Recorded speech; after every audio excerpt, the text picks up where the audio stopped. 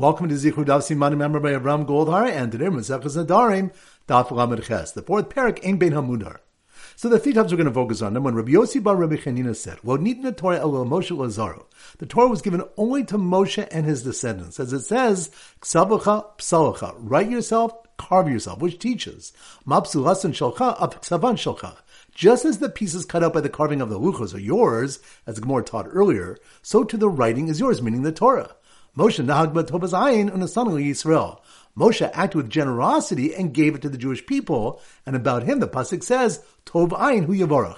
He with a good eye will be blessed. The Gemara challenges this statement from two pasukim which indicate that Kosh Baruch Hu commanded him to teach Torah, and the Gemara answers that they can be interpreted that he was commanded himself to learn it, and he independently decided to teach it.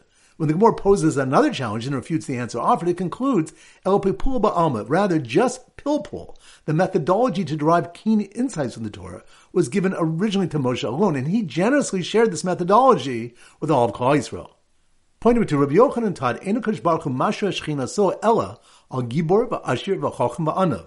HaKadosh Baruch Hu only rests his shechina on one who is mighty, wealthy, wise, and humble. But Kulam and Moshe, and all of them are learned from Moshe. The Gemara proceeds to demonstrate that Moshe had all these qualities. He was a gibor. Moshe possessed the strength to hurl and shatter the luchos, despite their great size. The Gemara describes their dimensions as 6 tvachim wide, 6 tvachim long, and 3 tvachim deep. Ashir, as it says, psalacha, psulasan shalcha yeh, carve yourself, meaning that the pieces of sapphire cut out by the carving shall be yours to keep, providing him with great wealth. Chacham, as Rav and Shmuel taught, 50 gates of insight were created, and all but one was granted to Moshe. The Ran says that this one refers to true knowledge of HaKadosh Baruch Hu. And Anav, as it says, Va'ish Moshe Anav Ma'od, and the man Moshe was exceedingly humble. And point number 3, Rav Huna was quoted as teaching, Hamudra Hana Mechavero, Mutter Lahasi Lo Bito, one who is Mudra Hana from his friend, he can marry off his daughter to him. Rabbi Zera wondered which party is the Mudra Hana in Rav Huna's statement. If it's the prospective groom who cannot benefit from the bride's father, why would it be permitted? He's providing with, so to speak, a maidservant to serve him, which should certainly be a forbidden benefit. Rather, the father is mudar hana from the groom, and Rav Huna is teaching that the groom is becoming obligated in his wife's support, which relieves her father from his own obligations, is nonetheless permitted. To this, Rabbi Zera objected that our Mishnah taught a greater novelty. Zanis ishto vezbana va'afu bishu chai b'mazon son. He may give food to the Mudar Hana's wife and children, even though he's obligated in their sustenance. Our Mishnah teaches that he may feed the children of a Mudar Hana even while they reside at home, and the father is chayav for their support, because the money given to them is not viewed as a direct benefit to the father. Why would we need Rav Huna to teach that he may relieve the father of that obligation? The Gemara answers that the groom is the Mudar Hana, but we're speaking of an adult woman whose consent is required for her marriage. Therefore, the father himself is not considered to be providing any benefit to the groom, since his consent is not required. So once again, the 3 points are: number 1, Rabbi Yossi bar Rabbi Chanina said, the Torah was given only to Moshe and his descendants, as it says, Ksavacha psalacha, write yourself, carve yourself, which teaches, Mapsulasan shalcha of ksavan shalcha. Just as the pieces cut out by the carving of the luchos are yours, as the Gemara taught earlier, so too the writing is yours, meaning the Torah. Moshe nahag b'tovas ayin unasan Yisrael. Moshe acted with generosity and gave it to the Jewish people, and about him the pasuk says, Tov ayin hu yavarach. He with a good eye will be blessed. The Gemara challenges this statement from two pasukim which indicate that Kosh Baruch Hu commanded him to teach Torah, and the Gemara answers that they can be interpreted that he was commanded himself to learn it, and he independently decided to teach it. When the Gemara poses another challenge and refutes the answer offered, it concludes, El pepul ba'alma, rather just pilpul. The methodology to derive keen insights from the Torah was given originally to Moshe alone, and he generously shared this methodology with all of Klal Yisrael. Pointing to Rabbi Yochanan taught, Einokash Baruch Hu mashra shechina so ella al gibor va'ashir v'chochem va'anav. HaKadosh Baruch Hu only rests his shechina on one who is mighty, wealthy, wise, and humble. But Kulam and Moshe, and all of them are learned from Moshe. The Gemara proceeds to demonstrate that Moshe had all these qualities. He was a gibor. Moshe possessed the strength to hurl and shatter the luchos, despite their great size. The Gemara describes their dimensions as 6 tvachim wide, 6 tvachim long, and 3 tvachim deep. Ashir, as it says, psalacha, psulasan shalcha yeh, carve yourself, meaning that the pieces of sapphire cut out by the carving shall be yours to keep, providing him with great wealth. Chacham, as Rav and Shmuel taught, 50 gates of insight were created, and all but one was granted to Moshe. The Ran says that this one refers to true knowledge of HaKadosh Baruch Hu. And Anav, as it says, Va'ish Moshe Anav Ma'od, and the man Moshe was exceedingly humble. And point number 3, Rav Huna was quoted as teaching, Hamudra Hana Mechavero, Mutter Lahasi Lo Bito. One who is Mudra Hana from his friend, he can marry off his daughter to him. Rabbi Zera wondered which party is the Mudra Hana in Rav Huna's statement. If it's the prospective groom who cannot benefit from the bride's father, why would it be permitted? He's providing with, so to speak, a maidservant to serve him, which should certainly be a forbidden benefit. Rather, the father is Mudra Hana from the groom. And Rav Huna is teaching that the groom is becoming obligated in his wife's support, which relieves her father from his own obligations, is nonetheless permitted. To this, Rabbi Zera objected that our Mishnah taught a greater novelty. Zanis ishto vezbana v'afu bishu chayv b'mazon son. He may give food to the Mudra Hana's wife and children, even though he's obligated in their sustenance. Our Mishnah teaches that he may feed the children of a Mudra Hana even while they reside at home, and the father is chayav for their support, because the money given to them is not viewed as a direct benefit to the father. Why would we need Rav Huna to teach that he may relieve the father of that obligation? The Gemara answers that the groom is the Mudra Hana, but we're speaking of an adult woman whose consent is required for her marriage. Therefore, the father himself is not considered to be providing any benefit to the groom, since his consent is not required. Alright, so now we go to our Simmer Daf Lamed Ches, and our standard simon relates to a davar lach, a liquid, and we use chicken soup for the simon. Chicken soup. So here goes. The generous Rosh Hashiva, who served his many Talmidim delicious chicken soup, after teaching them how to do pilpul, and darshan out Moshe Rabbeinu's 4 qualities, dished out another bowl for the new chassan who is Mudra Hana from him, who is Bulgara's daughter, just consented to marry. Once again, slow motion.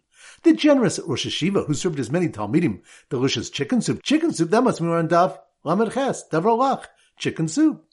The generous Rosh Hashiva, who served his many Talmidim delicious chicken soup, after teaching them how to do pilpul, which reminds us the methodology of pilpul was given originally to Moshe Rabbeinu alone and his descendants, and he generously shared this methodology with all of Klal Yisrael.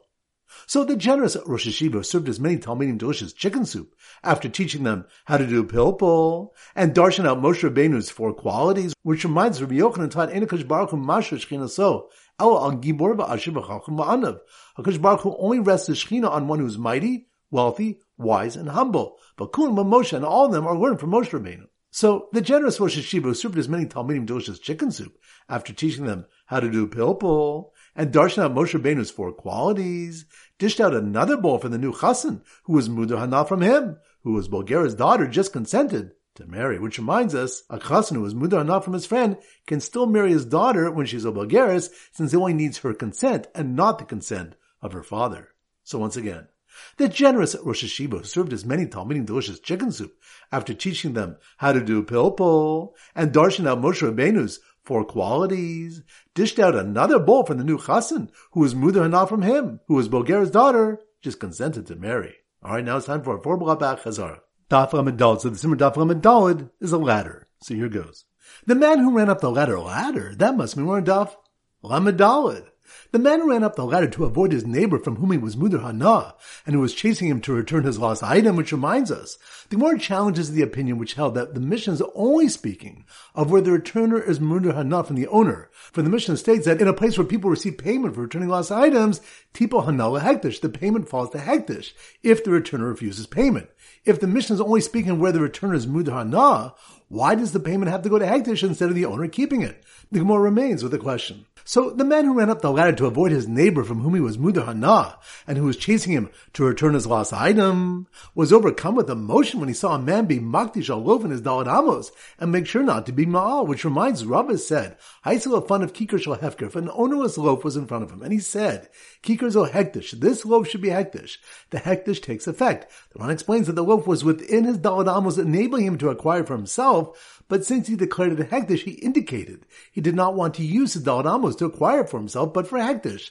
If he took it to eat it, he violated me'ilah according to its full value. But if he took it to bequeath it to his sons, he violated me'ilah only according to the benefit of pleasure derived from his children's gratitude to him. So the man who ran up the ladder to avoid his neighbor from whom he was Mudra Hana, and who was chasing him to return his lost item, was overcome with emotion when he saw a man be makdish a loaf in his daled amos, and make sure not to be mal. So he yelled down to his neighbor that loaf that I made usher to you, I'm now giving you as a gift. Which reminds us, Rav Chia bar Avin asked Rav, if one said, Kikar alechem, my loaf is forbidden to you, and he gave it to his friend as a gift, what's the halacha? He explained that his query was that if the implication of my loaf meant to prohibit it only while it belonged to him, but once he gave it to his friend it would not be included in his neder, or did he prohibit the loaf to him completely? Rava answered that he certainly intended it to remain forbidden even after gifting it, because otherwise, for what purpose did he forbid the loaf to his friend? Rav Chia bar Avin responded that perhaps his intent was only to exclude if he invited his friend to eat the loaf with him, that he may not do so, but he did not necessarily intend to prohibit the loaf after gifting it to his friend. Daf Lamed Hey. So the Simmer Daf Lamed Hey is a children's choir singing la la la. So here goes. When the Nedarim boys choir, that must be more in Daf Lamed Hey, la la la. When the Nedarim boys choir finished their heartfelt rendition of Yesh Me'ila B'Konamos, which reminds us of Rav's question to Rav Nachman, Yesh Me'ila B'Konamos or lo? Is there Me'ila for items forbidden by Konam or not? The Ran explains the question that if one declares that something is Konam, is it like a carbon that when he uses it violates Me'ila and is chayiv in the requisite carbon and payment? So when the Nedarim boys choir finished their heartfelt rendition of Yesh Me'ila B'Konamos, the proud choir master mistakenly did Me'ila by treating him to a kikar that was made us into him and given to him as a present, which reminds us of Rav Alcha Breda Rav Avia's question to Rav Ashi. If one said Kikari Alecha Unasanu B'Matana, Mi Ma'al, my loaf is forbidden to you, and he then gave it to him as a gift, who has violated Me'ila? If you'll say that the giver commits Me'ila by giving it, but it's not forbidden to him, the loaf is fully permitted to him for all benefits. If you'll say that the recipient commits Me'ila by accepting it, but he can say, Heter be'isi isura will be'isi. I wanted permitted loaves, not forbidden ones. The Ran explains that the recipient can claim that he would not have accepted the loaf had he known it was prohibited, and it's therefore an acquisition made in error and should be void. So, when the Nedarim boys choir finished their heartfelt rendition of Yesh Me'ila B'Konamos, the proud choir master mistakenly did Me'ila by treating them to a kikar that was made asur to him and given to him as a present. So a kohen gave him his card offering to be a shaliach and bring his carbon, which reminds us, the Gemara asked, Hani kahani shluchid idanhavu or shluchid d'shemaya? These kohanim, are they our agents in the capacity of sacrificing our karbanas or shluchim of shemayim? The Gemara explains that the nafka mina is if a kohen may sacrifice a carbon for someone who's mudar hana from him. If he would be considered an agent of the owner of the carbon, he would not be allowed to sacrifice the carbon for him. The Gemara suggested a proof from our mission which stated, Makriv of Kinei Zavin, one may sacrifice bird offerings of Zavin for a mudar hana as well as other similar atonement karbanas. We see then the Kohanim are agents of Shemayim, for otherwise he would not be allowed to sacrifice for the owner. This answer is rejected because karbanas brought from a chusri kapara do not require the consent of the owner to be brought. Daf Lamed Vav. So the Simmer Daf Lamed Vav is a lulav. So here goes. The lulav merchant, lulav, that must be more Daf Lamed Vav. The lulav merchant who promised a free lulav to anyone who consented to joining us Pesach, aside from his kids who don't need to consent, which reminds us, Rabbi Zera explained that one cannot derive from the fact that one can register his children on the carbon Pesach without their consent, that he can register a friend on his Pesach without his consent. For Selaves Avos, Lav Deraisa, the law of a lamb for each father's house is not Deraisa for minors. Since they can partake of the Pesach without registration, there is no basis to permit the registration of an adult without his consent. So, the lulav merchant who promised a free lulav to anyone who consented to joining us Pesach, aside from his kids who don't need to consent, was surprised by the man who took truma from his own produce to permit a friend's teva, which reminds us, the Gemara asks, Hator Mishalo Ashal Chavero, one who separates truma from his own produce on his friend's teva produce permitted. Sarach Daito Olo, does he need his friend's consent or not? Do we assume the owner would want his produce permitted without his having to use his own produce, and his consent would not be required? Or might he prefer to do the mitzvah himself, even at the cost of using his produce for truma? So the lulav merchant who promised a free lulav to anyone who consented to joining us Pesach, aside from his kids who don't need to consent, was surprised by the man who took truma from his own produce to permit a friend's tevel, and then tell the merchant that if he gave him a free lulav, he'd give the truma to his Kohen grandson, which reminds us of Rabbi Yirmiyah's question to Rabbi Zera. If one separated truma from his own produce to permit his friend's tevel produce, tovas hana shall meet. To whom does the benefit of pleasure belong? Meaning, which of the two determines to which Kohen to give the truma? Daf Lamed Zayin. So the Simmer Daf Lamed Zayin is laser tag. So here goes. The fun Rebbe used a laser tag on laser tag. That must be more Daf Lamed Zayin. The fun Rebbe who used a laser tag gun as a pointer to teach Torah for free, which reminds us, the Gemara quotes the source for acquiring teaching Torah for free. Moshe Rabbeinu said, Re'ei lamati eschem chukim mishpatim kasher tzivani Hashem. See, I've taught you laws and statutes like Hashem commanded me. We expound this to teach, ma'ani bechinam afatem bechinam. Just as I, Moshe, taught you for free, so too you should teach others for free. So the fun Rebbe who used a laser tag gun as a pointer to teach Torah for free did charge parents a small fee for supervision when teaching their children Mikra, which reminds us, the Gemara wonders what the difference is between Midrash and Mikra, for just as Midrash must be taught for free based on the Pasuk, we should say the same for Mikra. Rav answers, Schar Shimur. The Mishnah is discussing payment for watching, referring to minors who require supervision. Such payment is permitted to collect. Midrash, on the other hand, is usually taught to older children who do not require supervision, so payment is not permitted. Rabbi Yochanan answers, Schar Pisuk Tamim. The Mishnah is discussing payment for teaching correct cantillation notes. These are not midaraisa and are thus not included in the prohibition of collecting payment for teaching Torah. So the fun Rebbe who used a laser tag gun as a pointer to teach Torah for free did charge parents a small fee for supervision when teaching their children Mikra, and told the fathers there was plenty of time for them to be with their children on Shabbos when no new material is taught, which reminds us. The Gemara brings a brayso that teaches children cannot learn new Mikra on Shabbos, but they can review it for the first time. Two explanations are presented. Firstly, because their fathers would be reluctant to prevent their children from missing the new material taught, and their attending would detract from the father's Shabbos pleasure of spending time with their children. Secondly, because the children eat more than usual on Shabbos, they become lethargic, and it would be difficult for them to learn new material. Alright, so now it's time to conclude our pop quiz of 10 questions. Number 1, which daf do we have the question whether one can take truma from his produce to permit his friend's tevel without getting his consent? That's on daf. Amud Vav. Good. Number 2. Which daf do we learn that Moshe Rabbeinu had the 4 qualities of being a gibor, ashir, chacham, and anav? That's on daf. Amud Ches. Good. Number 3. Which daf do we have the question whether there is me'ilah with konamos or not? That's on daf. Lamed Hey. Good. Number 4. Which daf do we learn that one who's mudar hana from his friend may marry his Bulgaria's daughter since she doesn't require her father's consent? That's on daf.